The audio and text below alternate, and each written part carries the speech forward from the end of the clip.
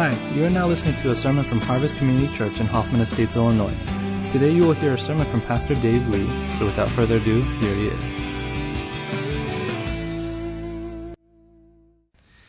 Well, we're continuing along in our First Peter series, and the series we're on right now, it could, I guess, have two titles or subtitles. It could either be called Doing Good or How to Suffer as a Christian. And in Peter's worldview, the truth is those two things are pretty related. Because his argument is, if you do what is good with great commitment in a hostile world, then chances are that commitment to goodness will call you to suffer. And so both themes have been woven throughout these messages. Today, I believe that we're going to take a slight turn, but it's going to be very related. And then next week, we'll finish off the series on suffering in the midst of doing good.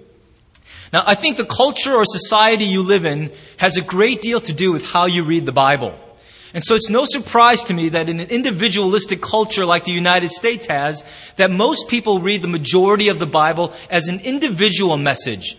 A big God to a little me, but it's a very direct one-to-one communication, often regarded as a private thing. But the truth is that the majority of the New Testament was written to groups of people, to the church, not simply to one individual. And even those letters written to one person were intended to be read aloud, distributed, and shared among the church. So that the net effect is the things that God says to us in the Bible aren't meant for one person's edification, but are best expressed and obeyed in the context of a community of believers. Does that make sense to you? And just to gather some data for my conclusion, I asked a number of people, when you read this passage, 1 Peter 4, 7 through 11, what do you see? What do you see? And most people told me back, and these are some trained Bible professionals, they said, well, there's a lot of individual teaching on how a good Christian should act in the midst of suffering. And so that confirmed what I thought. We always tend to read the Bible as just for me and neglect how powerfully it speaks to us. So this morning, we're going to look at this passage and realize that it's not the individual Christian in view here. It is, in fact, the entire church that is in view. So let's continue. Let's read the passage together. Excuse me. This is the Word of God. The end of all things is near.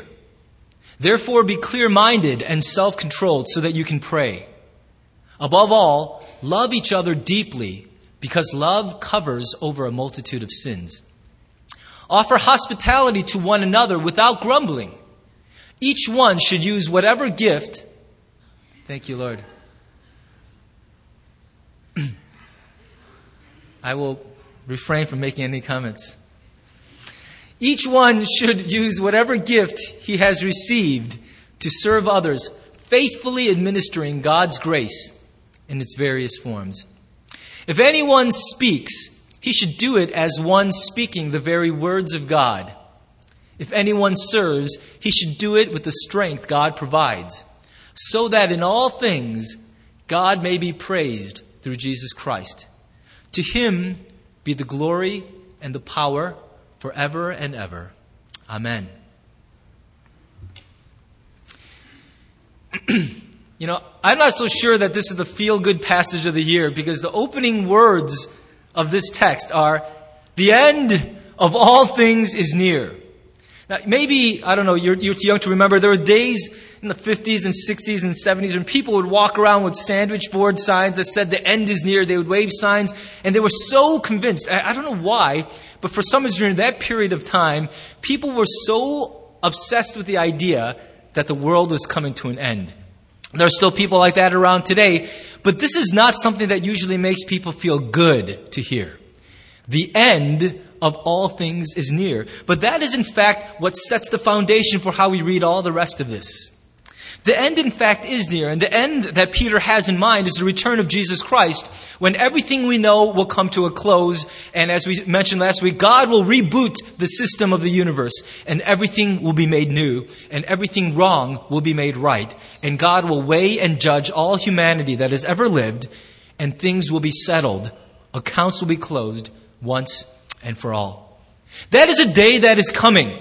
And whether you believe in it or not seems to me somewhat irrelevant because it's going to happen. And disbelief will not spare you on that day. You will not stand before God any more than you will stand before the IRS and just say, well, I didn't believe that you guys really wanted my tax money. I mean, belief is one thing, but belief in itself cannot make a thing true or untrue. What is. And if this is the truth, then you need to align your life with this truth right now. The end is near. And when it comes, everything that is known to us will be finished and something new will take its place. But there's something else that Peter had in mind because there were many prophetic utterances given about what the world would be like as the end approaches. One of them was given to us by the Apostle Paul in his letter to his spiritual son Timothy. In 1 Timothy 3, 1 through 5, and I chose the New Living Translation because I think it speaks very clearly to this. Listen to how Paul describes the days near the end to us. You should also know this, Timothy, that in the last days there will be very difficult times. For people will love only themselves and their money. They will be boastful and proud, scoffing at God, disobedient to their parents, and ungrateful. They will consider nothing sacred. They will be unloving and unforgiving. They will slander others and have no self-control. They will be cruel and have no interest in what is good. They will betray their friends, be reckless, be puffed up with pride, and love pleasure rather than God. They will act as if they are religious, but they will reject the power that could make them godly. You must stay away from people like that. The crazy thing is when you're reading these parts, you're like, oh, he's talking about the world. But on this end, you realize he's talking about people in the church in the end days. I mean, this is what people who are religious on the outside but empty on the inside look like to God. And I say amen to that. One of the ugliest things on earth is a person who appears religious but has no real love of God in their heart. And what Paul is saying is in the end days, even people who say that they are Christians, well, their lives will be a disgusting mess of hypocrisy, duplicity, lies, deception, even self-deception. And if that's the way the church looks, imagine what the world around us will look like in the end days. It sounds to me like he's just basically described much of America and the world we live in today. It's a pretty accurate description of how people are. Against that backdrop, Peter says, listen, that is the context in which you and I are called to an incredible commitment to doing good. Is it any wonder then that if you run so clearly against the grain of our world, well, somebody's going to have a little trouble with that. You're going to have a bad time of it because the way we're called to live is so different than the way the world seems to settle in default mode. And so he gives us some admonitions. Again, none of these things were written to individual Christians, but saying, what should the church look like if its members are called to live for God in a hostile world like this? You may have mentioned to others, oh, we have a good church, or oh, that's a good church. What does it mean for a church to be good? And as you go through these things here with me, I want you to hear this message not in terms of how are they doing or how is the church doing, but really how are you doing? Because how you're doing in each of these things ultimately adds up to how we're doing as a church. Unless you include yourself as the object of this teaching, our church will simply remain as it is. And the first thing we see here is that the good church prays. Those kids crack me up. I stared at that picture a long time this week. A good church prays. Take a look at what it says. The end of all things is near. And therefore, be clear-minded and self-controlled. Now, in most Asian churches, that would be the end of the sentence, and we'd be so blessed. Be clear-minded, grasshopper, and self-control. Amen. But why should it end there? Because it isn't to be clear-minded and self-controlled just so we can reach nirvana. It is for a purpose. Be clear-minded and self-controlled. Why? So that you can pray. The focus of the passage is the end is near, so pray. In other words, if you're going to live for God in a world like this, you will not make it unless you are praying. The good church is the church that prays. And I got to tell you, the 6 of us at prayer meeting this past Thursday had a good long talk about this. What does it mean when a church prays? What does a prayerful church look like? We concluded it's not entirely based on who attends prayer meeting, but that's a small part of it, isn't it? What does it look like when a group of people is truly committed to prayer? Now, I know that we all know we're supposed to pray. I don't think that's the barrier. I don't need to stand up here and tell you you should pray more. Everybody I ask about prayer, their eyes hit the floor. Have you noticed? Just go up to any other Christian and go, hey, how's your prayer life? How many times out of 100 are you going to find someone go, oh, it's awesome. I was like in 7th heaven last night. And most people are like, yeah, I should pray more. They can't even look at you anymore when they're talking. It's so funny. They look straight at the ground. Our prayer lives, we know we're supposed to pray. But the question is, do we really want to pray? The real barrier in prayer, I believe, is not one of duty, but of motivation. Why is it that prayer is such a difficult thing for us to get motivated for? We're mentioning on Thursdays, it's so much easier to get people out for a party than for a prayer meeting. And that's a curious thing, because at a party, you got to bring a gift and spend money. But at a prayer meeting, you get the riches of God, and yet it's so much harder to give away God's riches than to ask for yours. And that, to me, is a strange paradox of the Christian life. Well, I think Peter acknowledges this, just like every good Christian leader acknowledges, prayer is not a simple thing. It's not the kind of thing that's popular to do. So we got to address head on, why is it that we don't want to pray? And Peter gives two things that would remedy that. He says there are 2 preconditions for a life committed to prayer. And one is to be clear-minded. That is literally to be in your right mind, or in other translations, it's given as sane.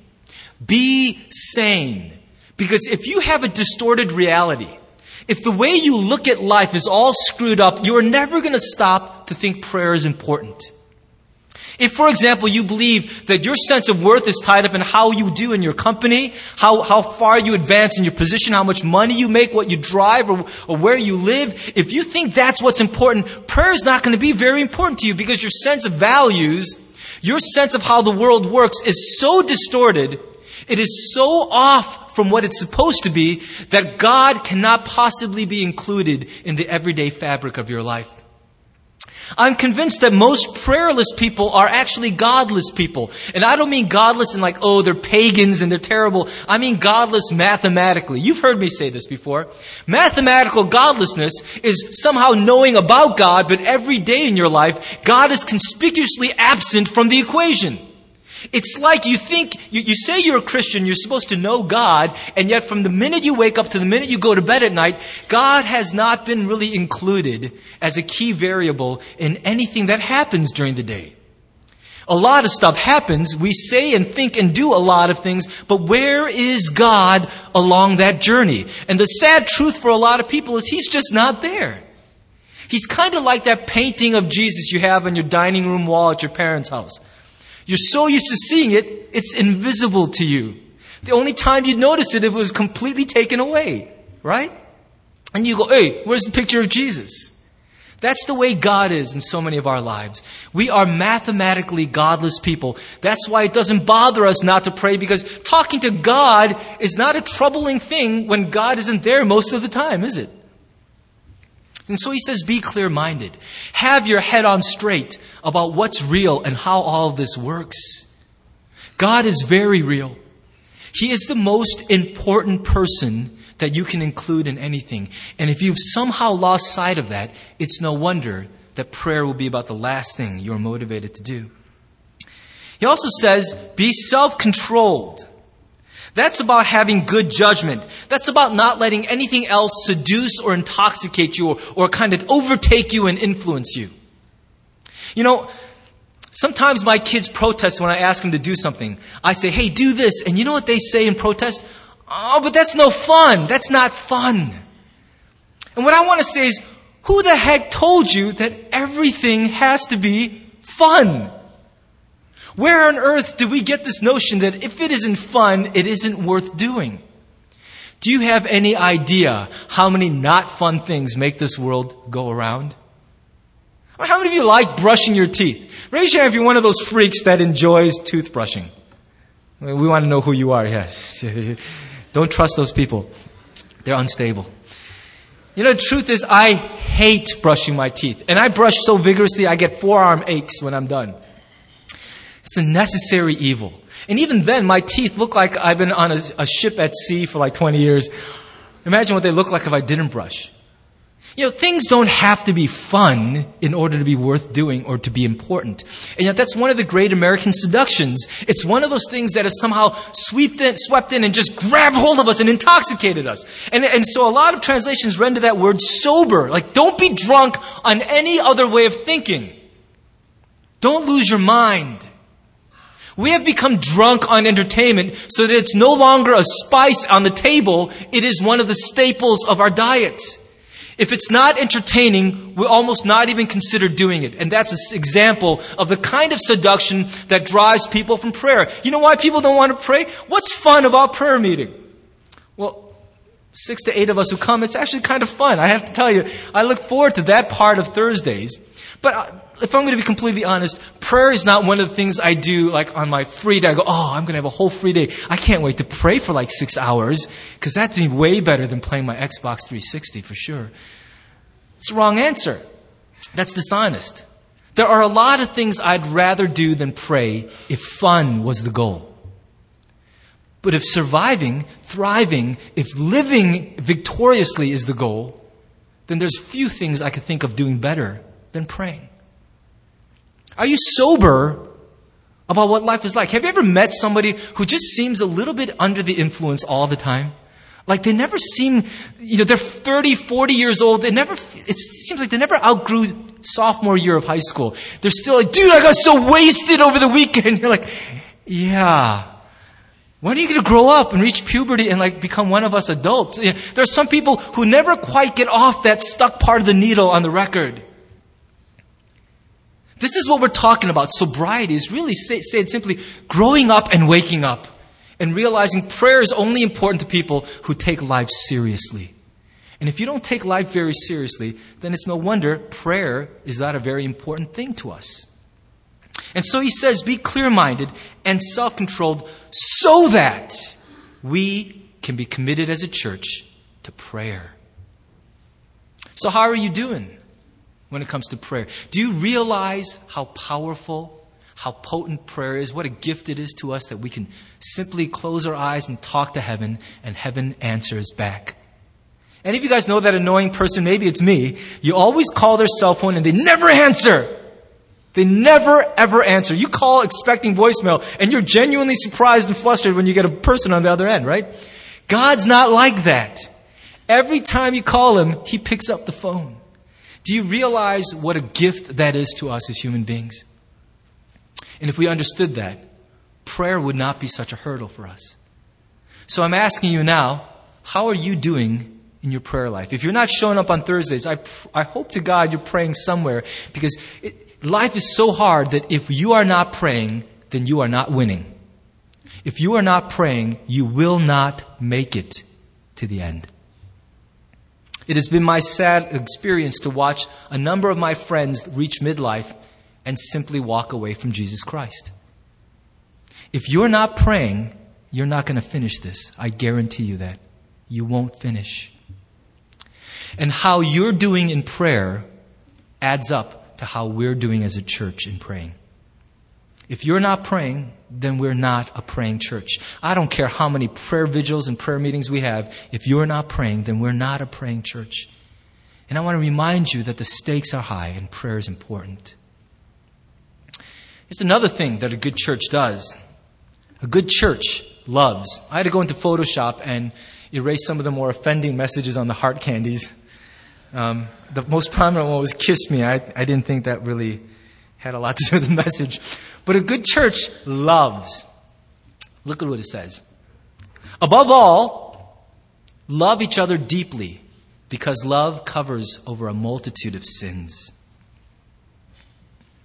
You know, it's sad that sometimes the most religious people are the least loving, and then sometimes the least lovable of the people you'll meet. Have you noticed that? Some of the most religious people are the least loving people you'll meet. And I think Peter knew that. And that's why he says, above all, in case all the Pharisees are high-fiving each other over the call to prayer, right? Above all, love each other deeply.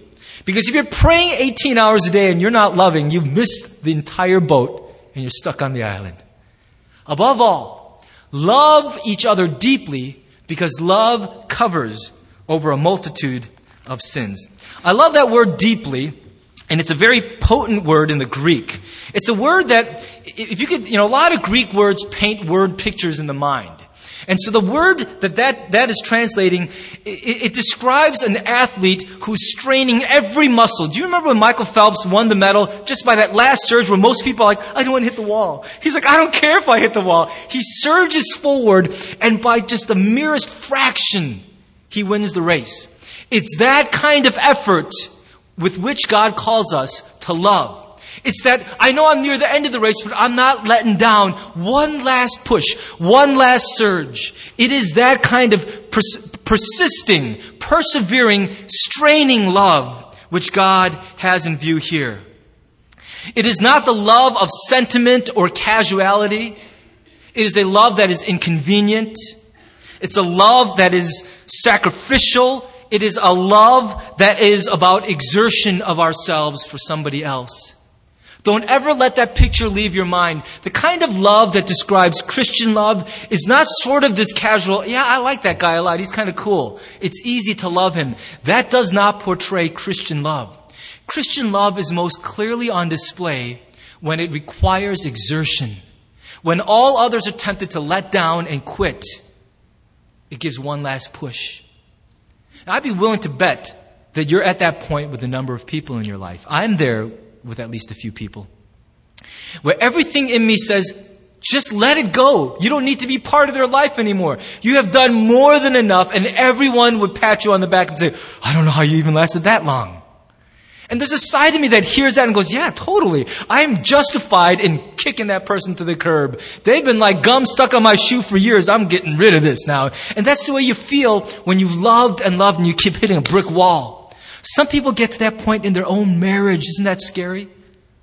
And some of us are at that place where we're just saying, I don't think there's anything left. I keep scooping and the ice cream scooper comes up with nothing. I mean, there's nothing left in the love bucket for you. And Christ says that's why prayer is important, because if you're a Christian, you never run out. That's the one thing we need to remember. Christian love is a deep, exerting love. And each time we exert ourselves, God is faithful to fill that jar with a little bit more. I think the reason we don't discover that is because before we put that to the test, we give up before God does. We give up before love gives out, because we become quite offended, quite self-righteous, and we're up to our ears with frustration with a particular person. Think about that person you find least easy to love, and that ultimately is the measure in your life of how loving a person you truly are. Let me give you a newsflash. Everyone can love a nice guy. Everyone. You are not a hero of love because you love nice people. Real love, the kind Jesus portrayed, is the ability to love someone like you.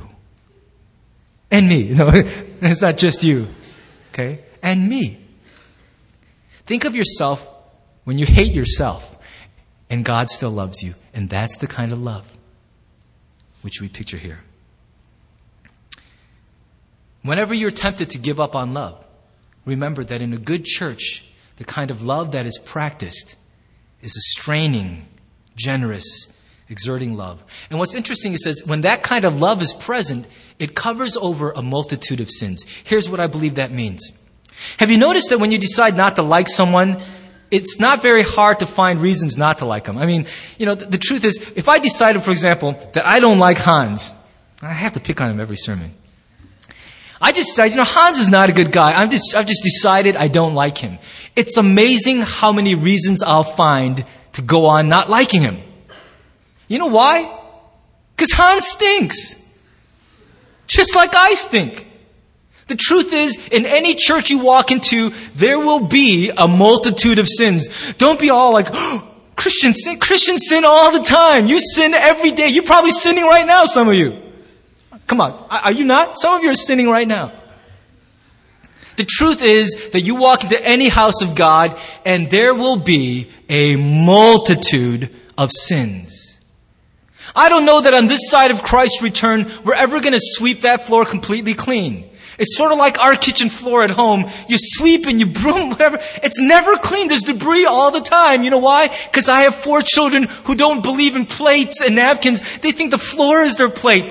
And they're always eating. And because they're always eating, it's never going to be clean. That's the way it works. In this church, there will always be a multitude of sins. And if you're looking for a reason not to like a group of people, you're not going to be a genius to find millions of them here, okay? Don't be like, oh, I can't believe you're not a genius. You just have eyes. We stink. We are not an easy group of people to live among. But I defy you to find a group that is easy to live among. Everyone fails. Everyone betrays. Everyone falls short, including the very person who's complaining about it. Now, how are we going to deal with that? Well, we'll work hard at getting better. Okay, I mean, that's something we shouldn't give up on. We will work hard at getting better at all of this. But it says the kind of love which Jesus calls us to give to each other, well, that has the effect of covering over a multitude of sins. You know, the lazy way to sweep a room is not to use a dustpan, but to sweep it under the rug. And that's actually what he pictures here. You can't get rid of all the dirt. Sometimes what you've got to do is just decide to overlook it. Pretend it's not there. You know why that's so hard to do? Because when we're not accustomed to loving, love is like a muscle. It's got to get exercised. And when we haven't exercised it, it shrinks so that it's harder and harder to make space to let things go. Think about some of the people you know in your life who can't let anything go. They're offended 24 hours. You know, they remind me of people like in a burn ward who have lost all their skin and everything. The wind blows and a burn victim, I'm telling you, just the wind changes a little direction. They go, ow. Because they're so raw, so sensitive, everything that touches them wounds them. And when you have not practiced love, there's no space in your heart for anybody else.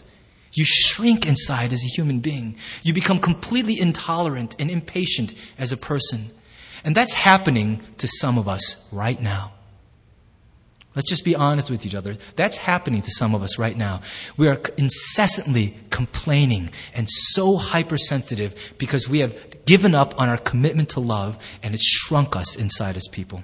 And so Peter says, love one another deeply, because if you do that and that grabs hold of a group of people, a remarkable thing happens.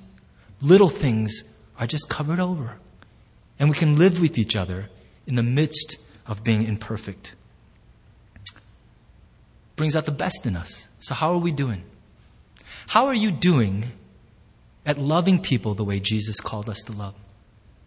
Can I just tell you, that person you're thinking about giving up on, don't give up on them. God has deposited that exact person in your life to teach you what love looks like. The good church also welcomes. How many of you have come to church, this church, only in the last 6 months or so? Would you raise your hands? If you're new to our church in the last 6 months. Now keep your hands raised. How many in the last year? Okay, so a fair number of you are a good measure of how welcoming this church is. And the fact that you're still here means maybe you've done a few things right, I hope. But you know, the truth is, it's a scary thing to be out in the open market. It's almost as scary as being dating again. You know what I'm saying? Like, I thank God so much I'm not single today, because I think I wouldn't know how to date. I'd be such a goof. It's scary to be out there looking for something, looking for someone. And when you're looking for a church, it's a little bit like dating. You're like, I don't know if these people are going to like me, and I don't know if I'm going to like them. And there's this sort of like cautionary period. And the thing that opens hearts is whether they're truly welcoming. And you know it. When somebody's sort of that, you know that car salesman? I'm sorry if there's any car salesmen here. There once were a couple, and I offended them greatly, but you know how like when you walk in and the car salesman is so smarmy, but you know that he doesn't really like you? He just wants you to buy a car from him so he gets commission. A lot of people pick up on that right away. But sometimes you'll meet somebody who meets you for the first time and you feel like you just stepped into their foyer at their house or something. It's a warmth there. And that's what we're talking about. A good church welcomes. Listen to what it says. Offer hospitality to one another without grumbling. Offer hospitality to one another without grumbling. Maybe you have mixed feelings about hospitality. Hospitality is kind of an uncomfortable thing. I travel a lot for ministry, and it happens that I now have friends in just about every city in these here United States, right? I mean, I could pick any city and find someone to stay with. And so what happens is when I'm going somewhere, I'll usually call ahead and say, hey, I'm coming into town, you want to have dinner? And that person will say this to me, hey, don't stay at a hotel, you got to stay at my house. Come on, you got to stay with us. And the funny thing is, even though I'm a pastor and people is my business, there's this hesitancy that wells up in me. Do you ever feel that? Like, ooh, actually, you know why? Partly because I don't want to be an imposition. Partly because I don't like strange smells and strange places and strange protocols. And I don't like sleeping, like in another person's bed that isn't just everybody's bed. You know what I mean? I like a little bit of control over my day. I don't want to be told what time to get up and when we're having dinner and what we're eating. I like to go to my restaurant of my choice on my hours and do whatever I want. I like to walk into a hotel room and just take off my pants. All right? A little too much information, but I can't just do that at my friend's house, can I? People do weird stuff in hotel rooms they'd never do at home, right? And so I'm kind of thinking in the back of my mind, I like the invitation. I feel warmed by it, but I kind of like the control of staying in my own room. I go to conferences sometimes and I check in a room and I walk in and there's some other dude already in there. And I go, oh, this is one of those conferences. We're sharing hotel rooms. And I get disappointed. But the funny thing is when you just let it run its course, every time I've accepted the invitation or just said hello to my roommate, 3 days later, we're like hugging each other going, dude, stay in touch. We are good friends. Because hospitality, whenever it's offered and accepted, as awkward as it is to get over that initial hump, it has a positive effect on relationships. When you exercise hospitality, it brings people together. It always does, no matter how you feel about it at first blush. So I want to give you a little formula. For those of you who are math and physics majors, this will be helpful for you, okay? You just compute this, run this through your processor. Open homes plus open hands equals open hearts. You like that? Open homes plus open hands equals open hearts. A lot of people have said to me, do you know what made me stay at this church? I was a stranger, first-time visitor, and this person who said hello to me in fellowship hall, they were just like, hey, some of us are grabbing lunch at this restaurant. You want to come with us? And they said it surprised them because they didn't know these people from Adam. They were total strangers, and yet these people asked them to come eat lunch with them and brought them into that warm table fellowship from the first day that they came to this church. And that made such an indelible impression. It was a taste that lingered in their mouth after they left. Let me tell you something. When people leave this church, they don't remember the sweet honey-like taste of this world-class sermon I'm preaching.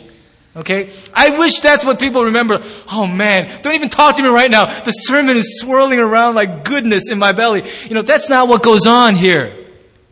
Most people can't even remember what I talked about once they start eating a donut downstairs. They have no idea. I hope the Holy Spirit continues working through this sermon, but the truth is the flavor on their lips when they leave is how things went relationally with you.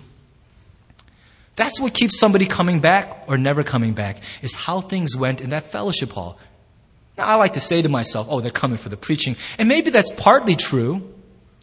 But they'll stay if there's room for them, if they feel welcomed. It's funny, when I kind of run into a group of people unexpectedly at a restaurant, and they're already having a good time, and I say, hey, can I just sit with you guys for a little while? If they're really quick to make space at the table, oh, yeah, sure, here. And they make room, I stay a while. But if I see a lot of, who wants to, where are you going to go? Should I move here? Do you want to sit there? And if there's a lot of drama, I kind of lose my taste for joining them. I go, you know what? You guys already look like you're having a good time. I'll see you later. I have no friends. And I leave kind of sad because, you know why? There was no room for me. That table was full. It already had its full complement of relationships, and I was an extraneous entity. That's extra for those of you who didn't do well in the SAT. It's just like you feel like, hey, what am I doing here? I'm not needed. I'm extra. This church doesn't need any more people. Everybody's got enough friends. And an amazing thing happens when we open up the group and make space at the table. The person actually might sit down and stay a while. You know, it's interesting to me, and how many times have I said this to you guys, how long I've walked with some of you and never seen the inside of your home. And I hope that some of you have seen the inside of my home. We try, Jeannie and I, fairly conscientiously to get around to as many of you as we can, invite you into our home. But the thing is, I'm not the one you should worry about. I don't want to get 18 emails like I always do, inviting me to your houses after this sermon. What I want to say to you is, if you're in your community group with a bunch of people, and you've been walking and doing life together for a while, and you have not routinely seen the inside of one another's homes, I think there's something wrong with that. There's something unhealthy about that. I believe that to see the inside of a person's home is to cross a significant boundary in relationship. You know, home is viewed in American culture as my castle, fully equipped with a moat and a drawbridge. Okay? I mean, that's the way we like to think of it, is it's my sacred ground, thou shalt not enter.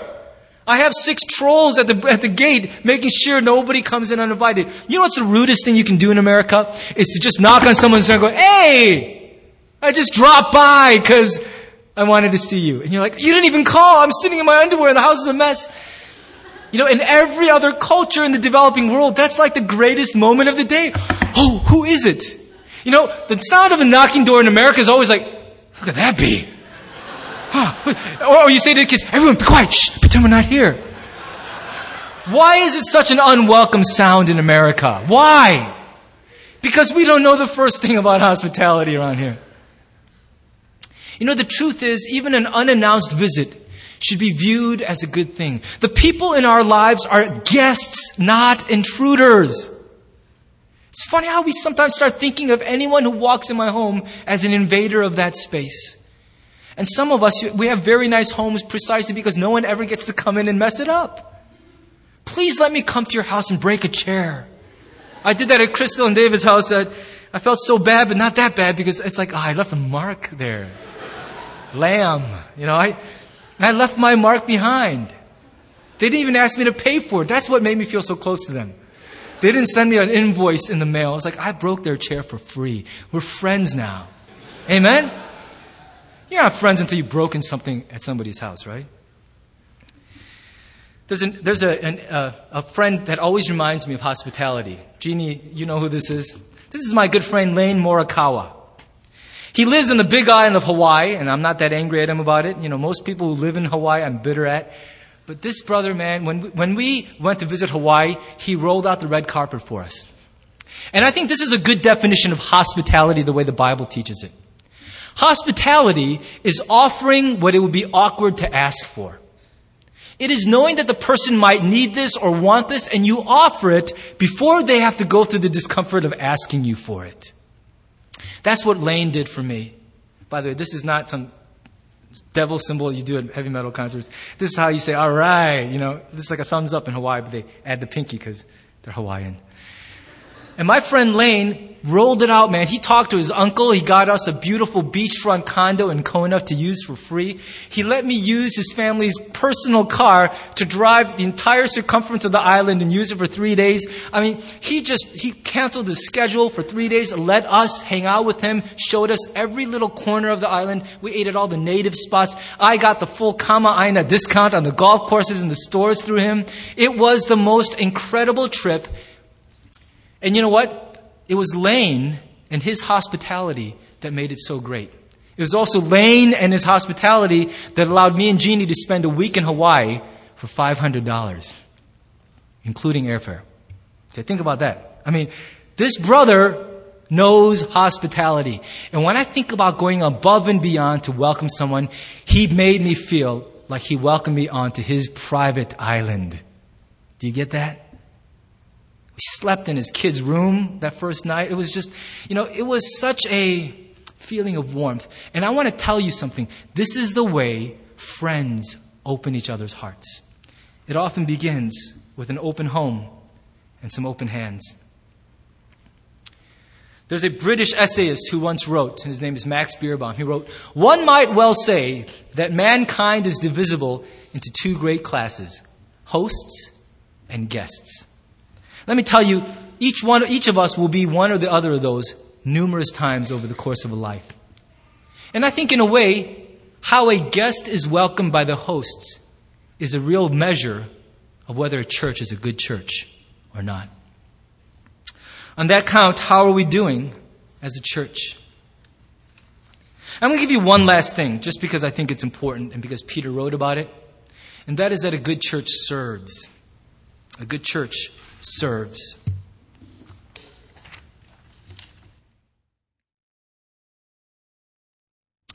Listen to what it says. Each one should use whatever gift he has received to serve others, faithfully administering God's grace in its various forms.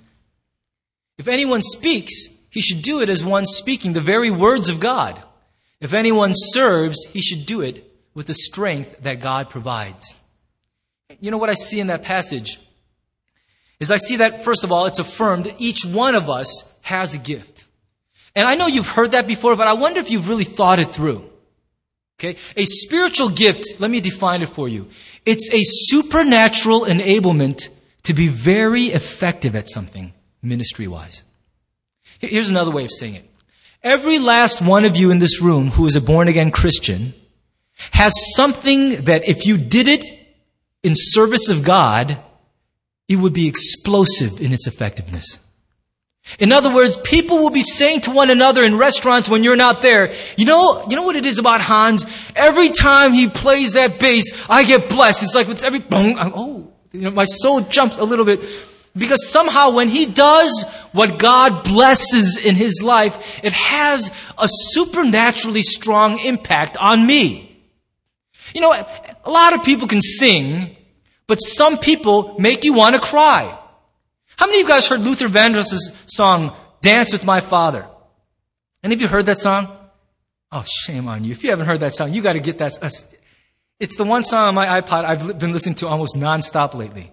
And Luther, anyone could have sang that song, but when Luther sings it, it makes me want to cry. I don't know. And I think that's some kind of a gift, right? It's this, and it's like this. In the church, God has given you a spiritual gift so that when you do it, in God's ministry, it will be extraordinarily impactful. What is that gift? And here's the thing. If you don't explore that gift just by obeying God and doing ministry, you'll never know what it is that God's deposited in you, that if you finally start doing it, it will set the church on fire. What is it that if you do it, it will cause a ripple to run through this church, and there will be an incredible fruitfulness from it. That is a spiritual gift. And this is the truth. Every one of us has one thing which God has given us that if we'll just do it obediently, He will smack it with that extra sauce. Bam! And it will have such an impact on the people around us. And it will give glory to God. Do you realize you have that? And if you're not exercising it, you are missing out on one of the most incredible experiences of being a human being. Is to be used by God powerfully beyond explanation. Something makes you feel alive when that's going on, and if you haven't experienced it, you haven't lived. And so Peter affirms every one of us has that gift to steward. And here's what it says, in various forms, meaning not every teaching gift is the same. You might have the same gift as someone, but you'll wear it a little differently. You will add to it your special flavor, and that's what makes the church so rich. I mean, aren't you glad that when Pastor Frank or Pastor Matt get up here to preach, they don't sound exactly like I do or go exactly the same ways that I go? Aren't you glad about that? They're so different, and as a result, you get a variety even from the pulpit, but it's the same gift of preaching. It's the same with you. You don't have to be like anybody else at this church, but you have to be fully who you're supposed to be. That's what it means to discover your gift. And it also says in verse 11, if anyone speaks, he should do it as one speaking the very words of God. When I preach here, it's not me just trying to persuade you. I believe in faith that somehow God will use what I'm saying to do a greater work than I can imagine. That's not a delusion of grandeur, but I know that my life has been changed permanently by certain sermons which I believe the preacher never had a clue was having that effect on me. When you see this, it speaks of divine commitment, meaning I should do it as though I'm doing it for God, but also if I'm doing it and God's the one energizing it, then I should also have divine expectation. I'll do it as though I'm doing this for God. In other words, no half-hearted ministry at this church. When you minister, you do it seriously with everything you've got, but you also do it expecting that as I'm obedient, something more is going to happen than at face value. You know, you watch videos of Slam, what Grip does every Monday night. You might walk home just thinking, all right, I helped a bunch of kids have some fun with some games. You think that's all that's going on? It's just a bunch of kids having fun with games?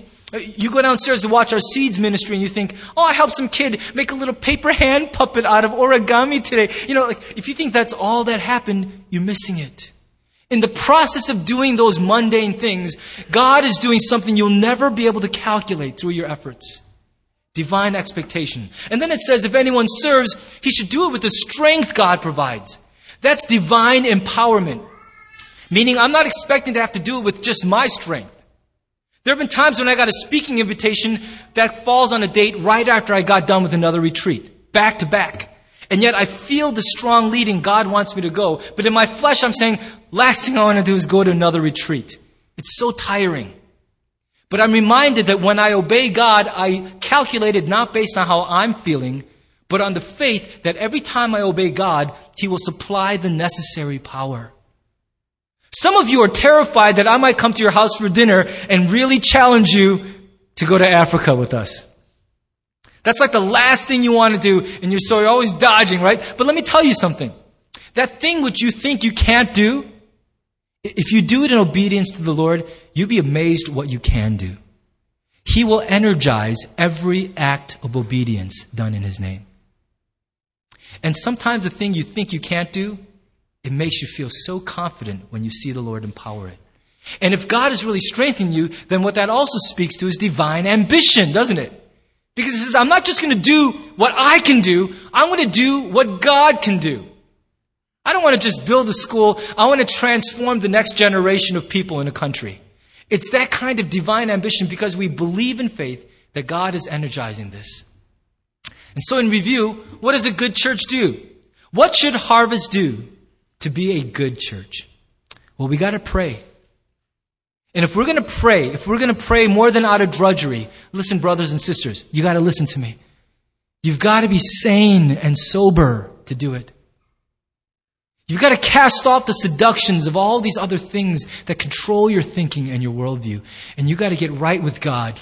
Because if you don't think the way God wants you to think, prayer will never be a vital part of your life. And you'll miss out on so much. Weed out those seductions that have caused you to be stuck where you are. And learn to pray with us. A good church loves. And you'll remember that it doesn't just love casually. It's not a sentimental love like, I love you.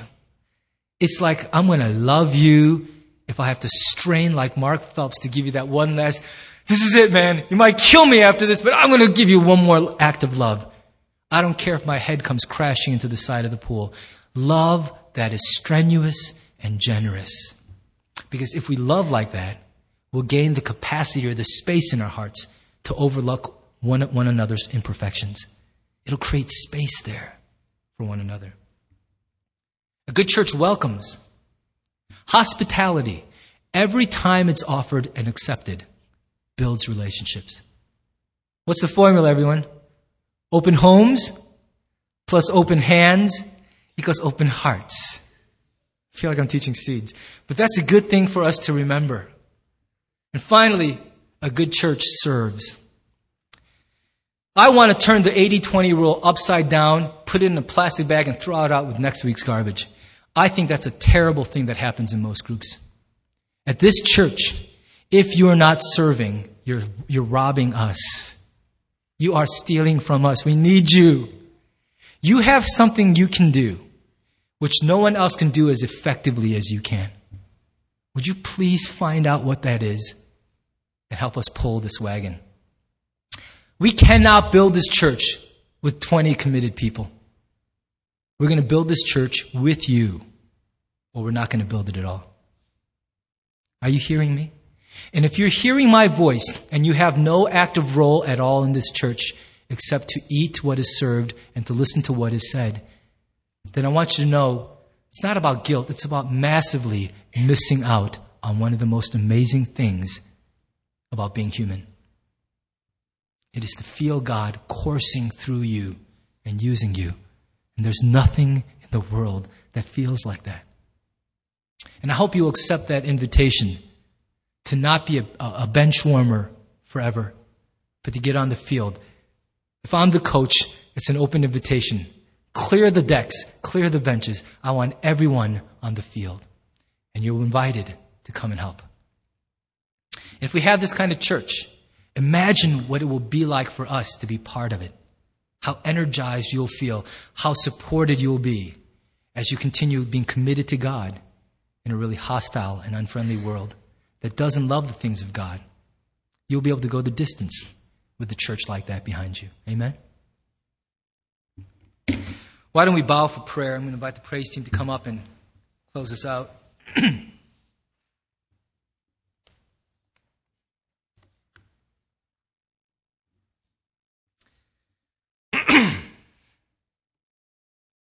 There's a lot in that passage. A lot. And I don't expect you simply to remember everything. But if you're going to walk away with one thing, it is this. None of us are going to do this alone. The only way we're going to finish this journey as Christians, joyful and victorious, is to do it together. That is why Peter didn't write to just one person. He wrote to the church to say, this is how you must be, because life is tough when you're an alien in a strange land. We're going to need each other more than you'll ever know. And we can't build a strong church without you. So if this is going to be a good church, then it has to begin with you and not with the church. You have to pray. You have to be a loving person. You need to be welcoming and make room in your heart for others. And you can't sit and watch. You have to serve. Because if you will do that, and if the rest of us will join you, this will be a phenomenally healthy church. A church worth going to. So wherever that leaves you, I'm going to invite you now to respond to your God who calls you to this. And speak what you need to speak and hear what you need to hear. And then we'll close with a song. Lord God, there seems to be a world of difference between a pretty good church and a truly good church. And so we ask in humility that you would make us a truly good church. The kind of church that changes things and that brings glory to Jesus Christ.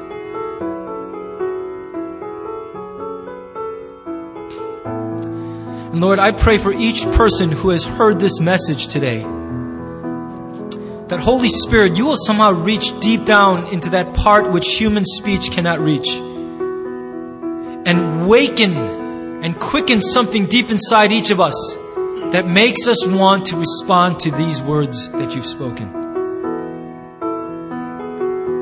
Lord, some of us are stuck and we need your help. Help us to find a desire for prayer, to be more loving and welcoming towards others, to get over that first amount of inertia and learn to serve and contribute. Help us, God, to be more like you. Silence us, Lord, when we're tempted to just blame or judge the church, for we are the church. Let it begin with us. Change us and then change Harvest. And let not a single person be left out from this good work which you're doing. We ask it in Jesus' name and for His glory. Amen.